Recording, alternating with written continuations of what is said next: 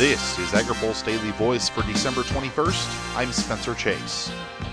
Plans to give assistance to cotton producers rolled out earlier this week might have a hard time being enacted into policy before the end of the year. Earlier this week, AgriPulse reported on a provision in the $81 billion disaster bill that would add cotton to the price loss coverage program. The bill would add seed cotton to the program, giving producers unsatisfied with the stacks program some assistance and helping Farm Bill writers along the way. But the provision faced some resistance in the Senate, where influential Democrats sought additional help for dairy producers. The bill lifts the cap on the livestock gross margin program, but some lawmakers want to see more. The margin protection program for the 2014 Farm Bill has not worked as intended, and much like cotton producers, dairy farmers are looking for a fix.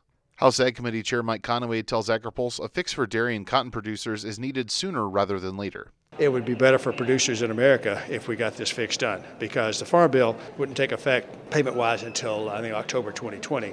And so they need the help now. Now, the outlook for dairy and cotton assistance in the disaster bill doesn't look good. Even still, Conaway says helping dairy and cotton producers now would help when it comes time to write the Farm Bill. It's a better starting place to have cotton already under Title I, and so what this would do. So that would give us a better place, and it would take pressure off the dairy programs as well to have dairy reworked at this stage. Conaway says he's preferential to the House approach, but willing to negotiate. The seed cotton provision is better than the Senate language on cotton, but the dairy program, if the Senate has good ideas on what that should be, willing to visit about that. But the seed cotton language is better than the language that we drafted originally that's in the Senate bill now that was cotton seed. And so we would prefer the seed cotton language. It costs less and the help is better. The bill also contains disaster assistance following an active hurricane season earlier this year. Congress also needs to avoid a government shutdown before the end of the week.